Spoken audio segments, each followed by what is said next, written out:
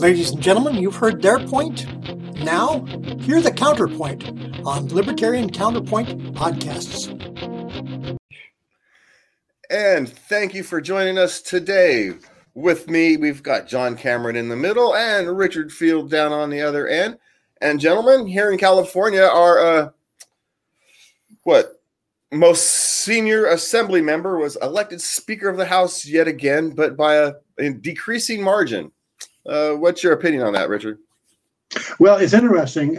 She was able to be elected Speaker with the support of Alexandria Ocasio-Cortez and the rest of the squad, or at least members of the squad, in spite of the squad making loud noises about how she wasn't progressive enough and they were going to vote against her, etc. When push comes to shove and committee assignments and so forth are hanging in the balance, they all fall in line and they all support the power. And that's exactly what's happening. It's interesting, the way the whole thing is shaking out in Congress. Justin Amash was one of his biggest complaints about Congress is the fact that it's not a democratic institution anymore. Everything, all of the power resides in the Speaker's chair. None of the power resides within the individual congressman. They pretty much have to fall in line and vote the party line if they're going to have any relevance in actually accomplishing anything. And then they only accomplish what the Speaker wants them to accomplish. And so the power is all in the Speaker's position, and she's got the power. And it's no surprise that with a Biden administration coming in, you have a guy that's been playing in the corridors of power for 40 years or something, and with Pelosi, who's been there at least as long. That power is all that matters: keeping power, maintaining power, and using that power to continue to retain power, and not much else.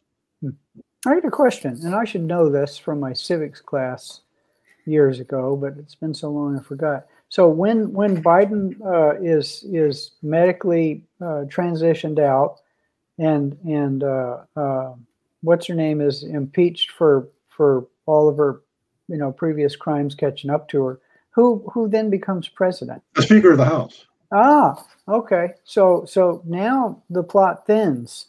Well, as much as I would hope that Kamala Harris would be impeached for her many ethical lapses, let us say, I don't think it's going to happen. I don't think it's going to happen. They're not ethical lapses, and I agree with you. It probably won't happen, but they're not ethical lapses. There are things that if you or I did them, we would have gone to prison. They are actual crimes. Withholding exculpatory evidence in a capital crime is a crime. It's a crime that should be punishable by her being in jail.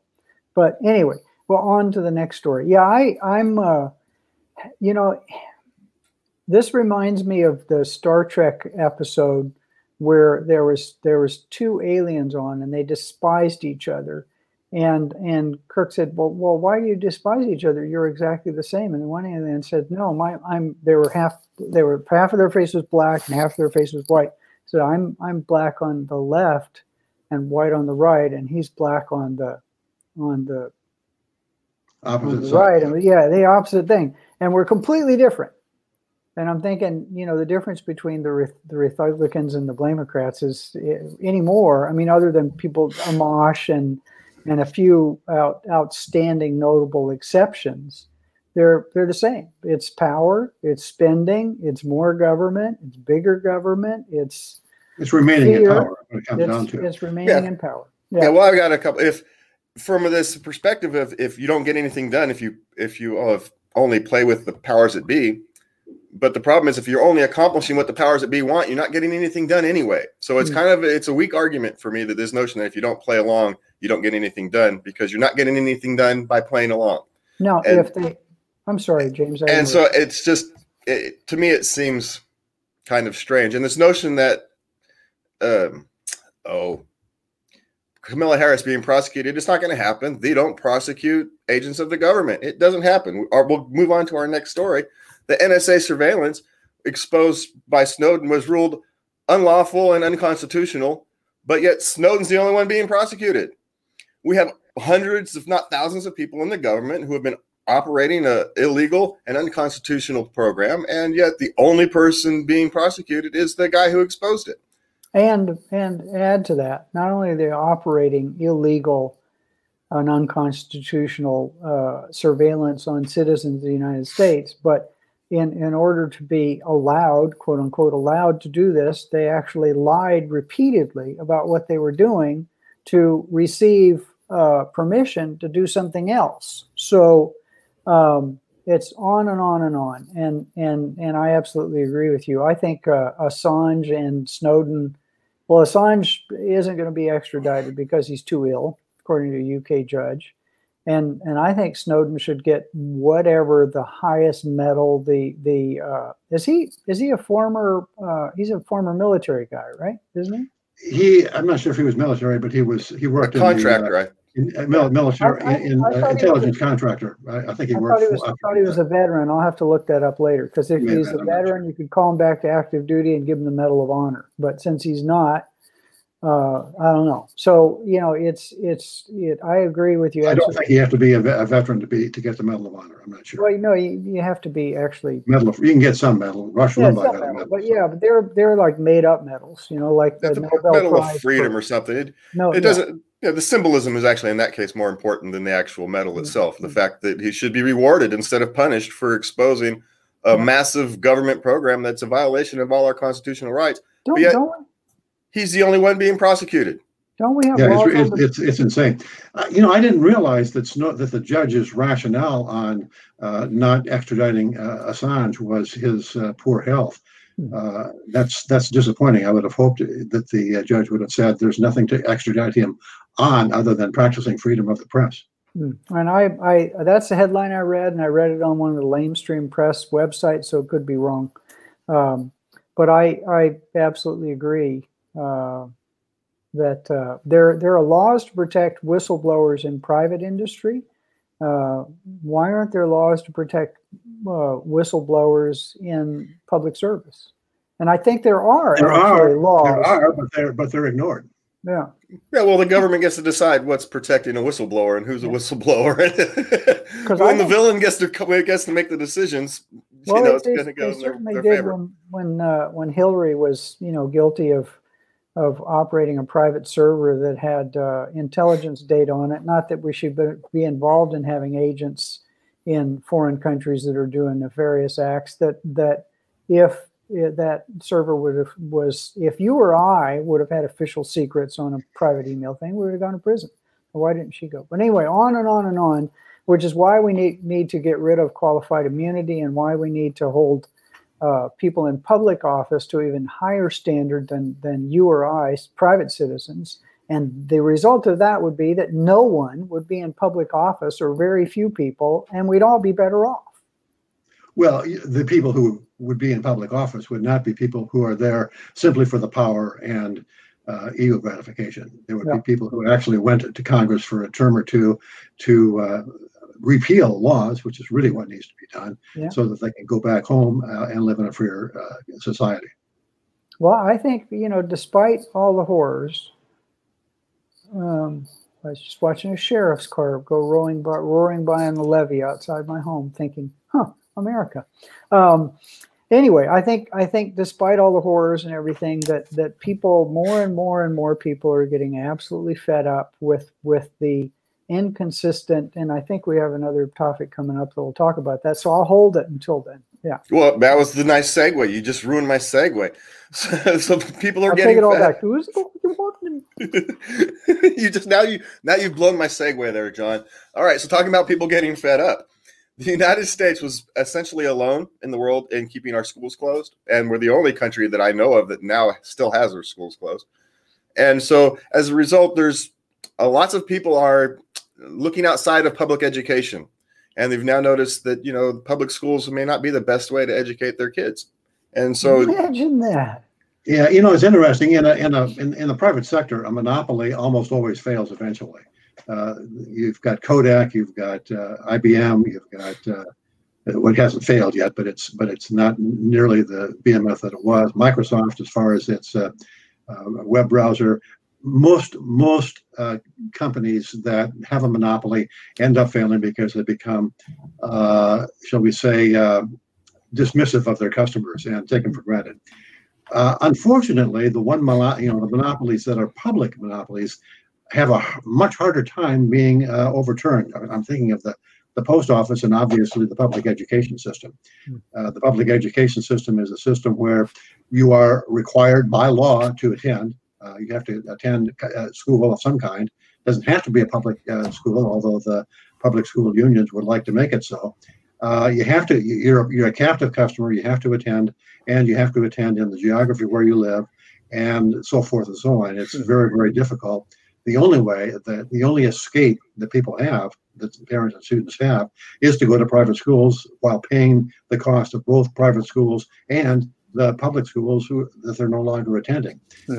Doubling up or tripling up on education costs because private schools do the same job or better for a lot less cost than the public schools do.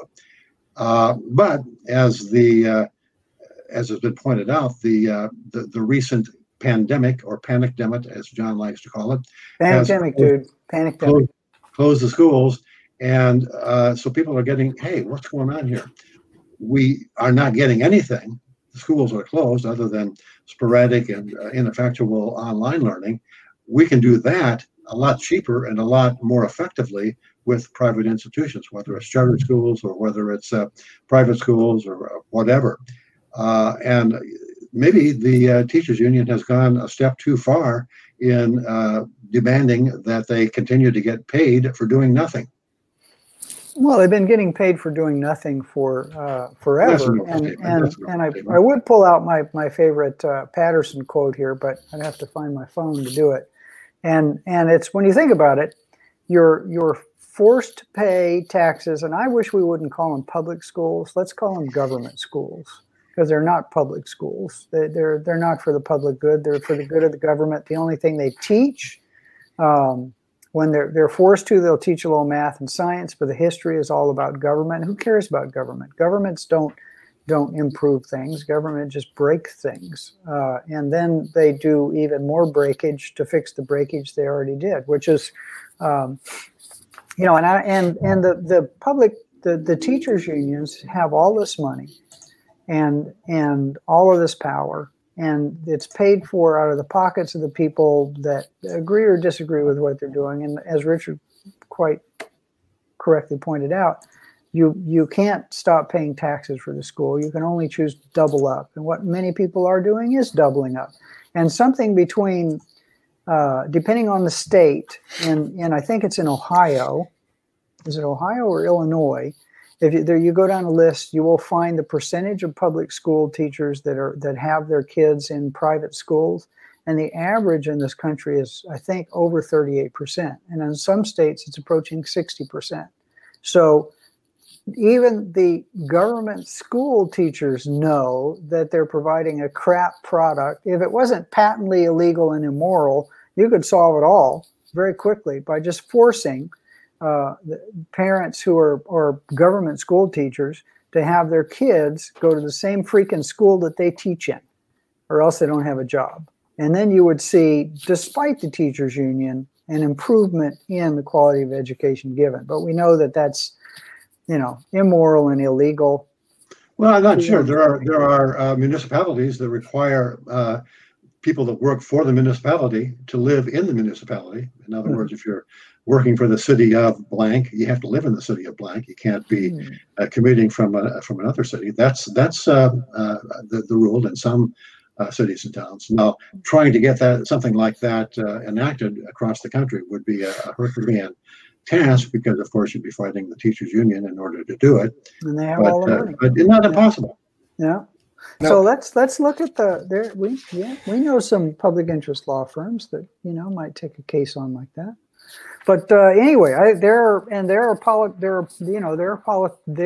political donors in the state of California who a few years ago, and some big donors, who made a decision that they would support Democratic candidates because they knew supporting Republican candidates in the areas that were gerrymandered or were Libertarian commanders was a lost cause, but they would only support Democratic candidates or any candidate who would agree to fight the teachers union.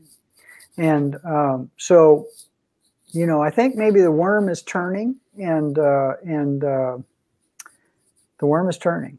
Yeah. Well, education is so individualized, but yet we've got a system of one size fits none, or as like John likes to say, or as like I heard yesterday on an old TV show I was watching, is what manufacturers like to say, one size fits us. So the one size, John says one size fits us, but one size fits the system. It doesn't fit the children, it fits the system.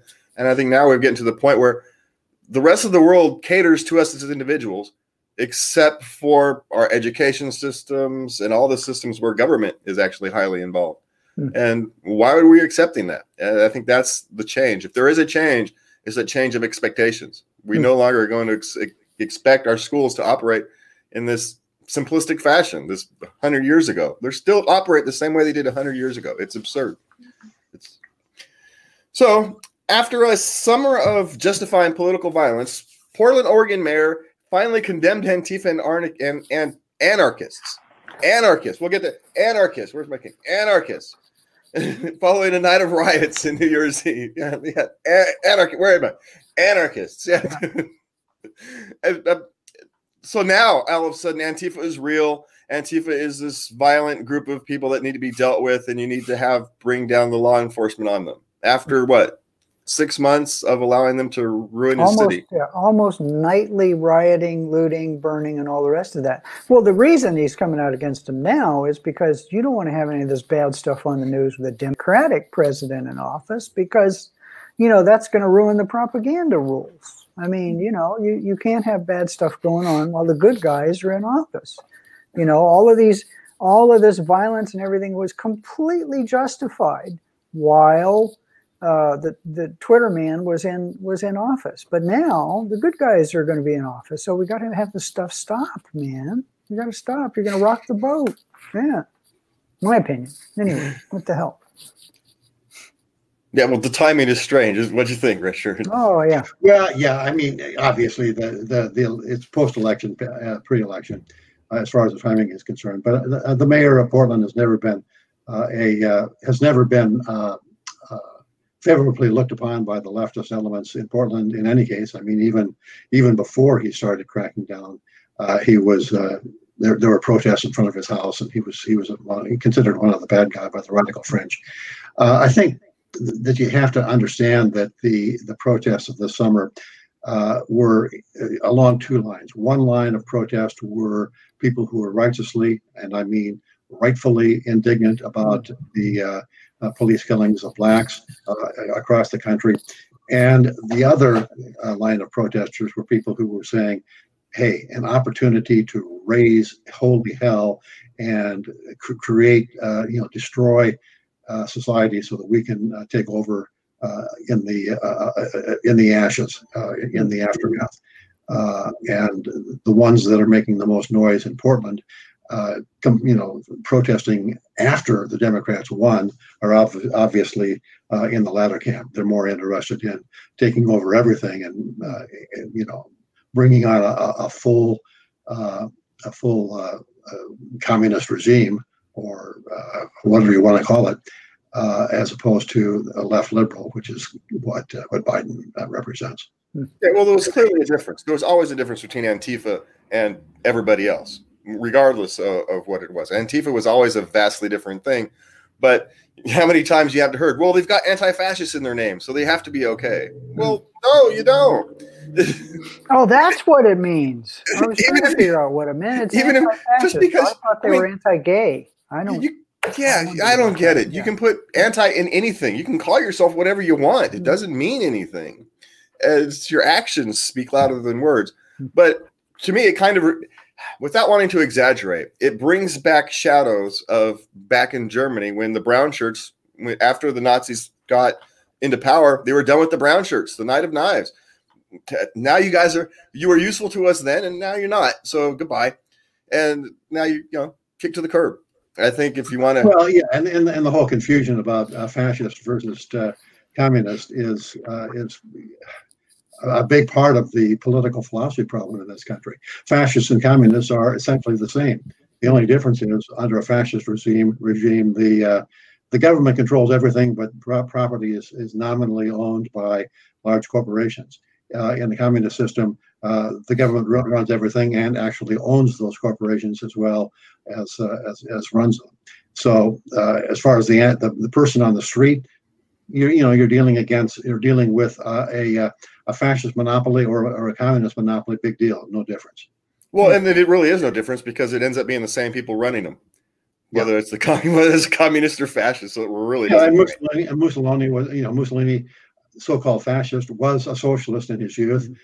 Hitler was a national socialist. They understood that it's all rhetoric and that the only objective was total control. And it's very similar to the politicians today. It's a little bit more watered down, but the only objective of Nancy Pelosi and Joe Biden and Donald Trump and the rest is they're interested in gaining and retaining and maintaining power forever. Yeah, and that violence, or not violence, the graffiti, shall we say, and intimidation and harassment actually hit Pelosi and McConnell's house. Apparently she tagged and slightly vandalized, after the course of the summer, we'll call it slightly vandalized, Pelosi's and if you want to see real vandalism, go to Portland. Yeah, it's now all this kind of stuff is wrong. Harassment and political vandalism, and it's wrong. You don't engage in it, but what you reap what you sow at some point, don't you? Well, it's a violation of the it's a perfect example of the slogan "the ends justify the means," which is a favorite of communists. They have to in order to make an omelet you got to break some eggs. Is a favorite saying of Lenin, and BAM, by any means necessary. There's actually an environmental group that goes by that name. When you say that it is justifiable to do anything to achieve your ends, you have essentially broken down any pretense to civilized behavior. Can you kill somebody because you don't like their policy on Medicare for all? Well, the progressives would probably, in their secret heart of hearts, say, "Yeah, sure, why not?" Oh, and one thing, there is one. Again, I'm trying to look cynical, John. I'm trying to look for the good here, and because it is a new year, at least by the calendar that most people use. By my pagan calendar, it was the 22nd of December, but by the calendar we all use, New Year. And there was, Richard pointed out that Nazi Germany was National Socialism, and that it's all socialism or communism, but they just put the word national in front of it.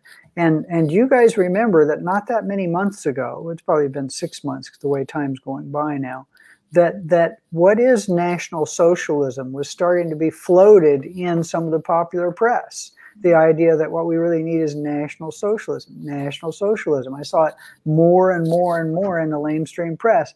And I'm hoping that we're not seeing it, not because it's gone underground and it's now going to be public policy going forward, but that people realize that the citizenry, despite the attempts to dumb down the populace in the government school systems, isn't stupid enough to not make the connection between National Socialism in Nazi Germany and National Socialism here. So I'm glad to see that I haven't seen that phrase in the lamestream press in a while. And I'm done with that. Well, it'll bring us on our last thing, actually. It's a nice COVID-19 was going to be bad no matter what, but yet the government failures have made it much, much worse. And if people see that, maybe that is actually this massive failure of the command and control of COVID. And I think that socialism has failed. And I think people are seeing it, because when I talk to people, even there are people, I haven't talked to some people very close to me about it because they get a little emotional. But even people who are of a leftward or rightward bias, are very strong, either Blamelocrat or Republican bias, look at the rules that were imposed so capriciously, and they're asking questions like, why is Walmart open and the grocery store open, but I can't go sit outside my coffee house, which is outside, and have a cup of coffee, or sit outside and have a meal, or none of the rules make scientific sense. They're simply imposed, as Richard's pointing out, by who has the power on down. And these little small businesses, and I think it's just coincidence, I'm sure, that most small businesses are either owned by right-leaning or libertarian-leaning people who are hardcore capitalists, are seldom socialists, people who are willing to risk their own capital and start up a business. These are the ones who are being most affected by it.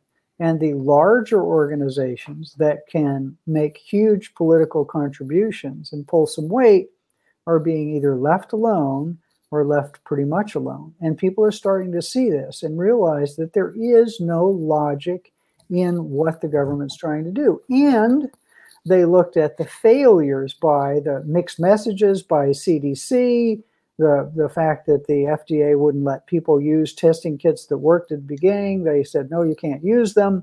You have to use our kit. And it turned out that their testing kit for antibodies or for COVID didn't work. And they had to actually go back to the private sector and buy stuff. They look at state of California spending hundreds of millions of dollars on medical equipment and basically getting taken by some non-existent company or buying ventilators they're not going to use, and on and on. I should probably take a breath here. On and on and on. So people are seeing, no matter if they are left, right, or right in their thinking, as are libertarians, I would say right in their thinking. People are seeing that governments make bad decisions, the decisions don't make sense, and the decisions only come from serving those who have power. And that's a wonderful thing. That's I'm sorry to say it's, taken a couple 100,000 people dying. If we really ever see the real numbers, how many of those people have actually, died of the effects of COVID, or they just have weakened immune systems and they would die to something else anyway. I don't think we're ever going to see those numbers. So the fact that the government agencies that we put our trust in flip-flopped and lied and failed over and over again, I think might lead people to make decisions to not trust those people and to vote for people in the future who are going to take power out of those organizations' hands. That's the optimistic view. The pessimistic view, of course, is that people have become accustomed ever since the New Deal to asking, what can government do for me? And ignoring the cost and ignoring where the benefit originates. I listen to C-SPAN, Washington Journal in the morning, because it's the only media where the media call-in show where the calls are not screened. So you get a good cross-section of what people are actually thinking. And I'm hearing way too many people saying, how come we don't get our $2,000? How come the government isn't doing this, that, and the other thing for me? Where's my free Medicare? Where's my Medicare for all? Where's what are you going to do to protect Social Security? What are you going to do for me? As opposed to recognizing that free Medicare costs something, and it costs something by the people who actually put money into government through taxation.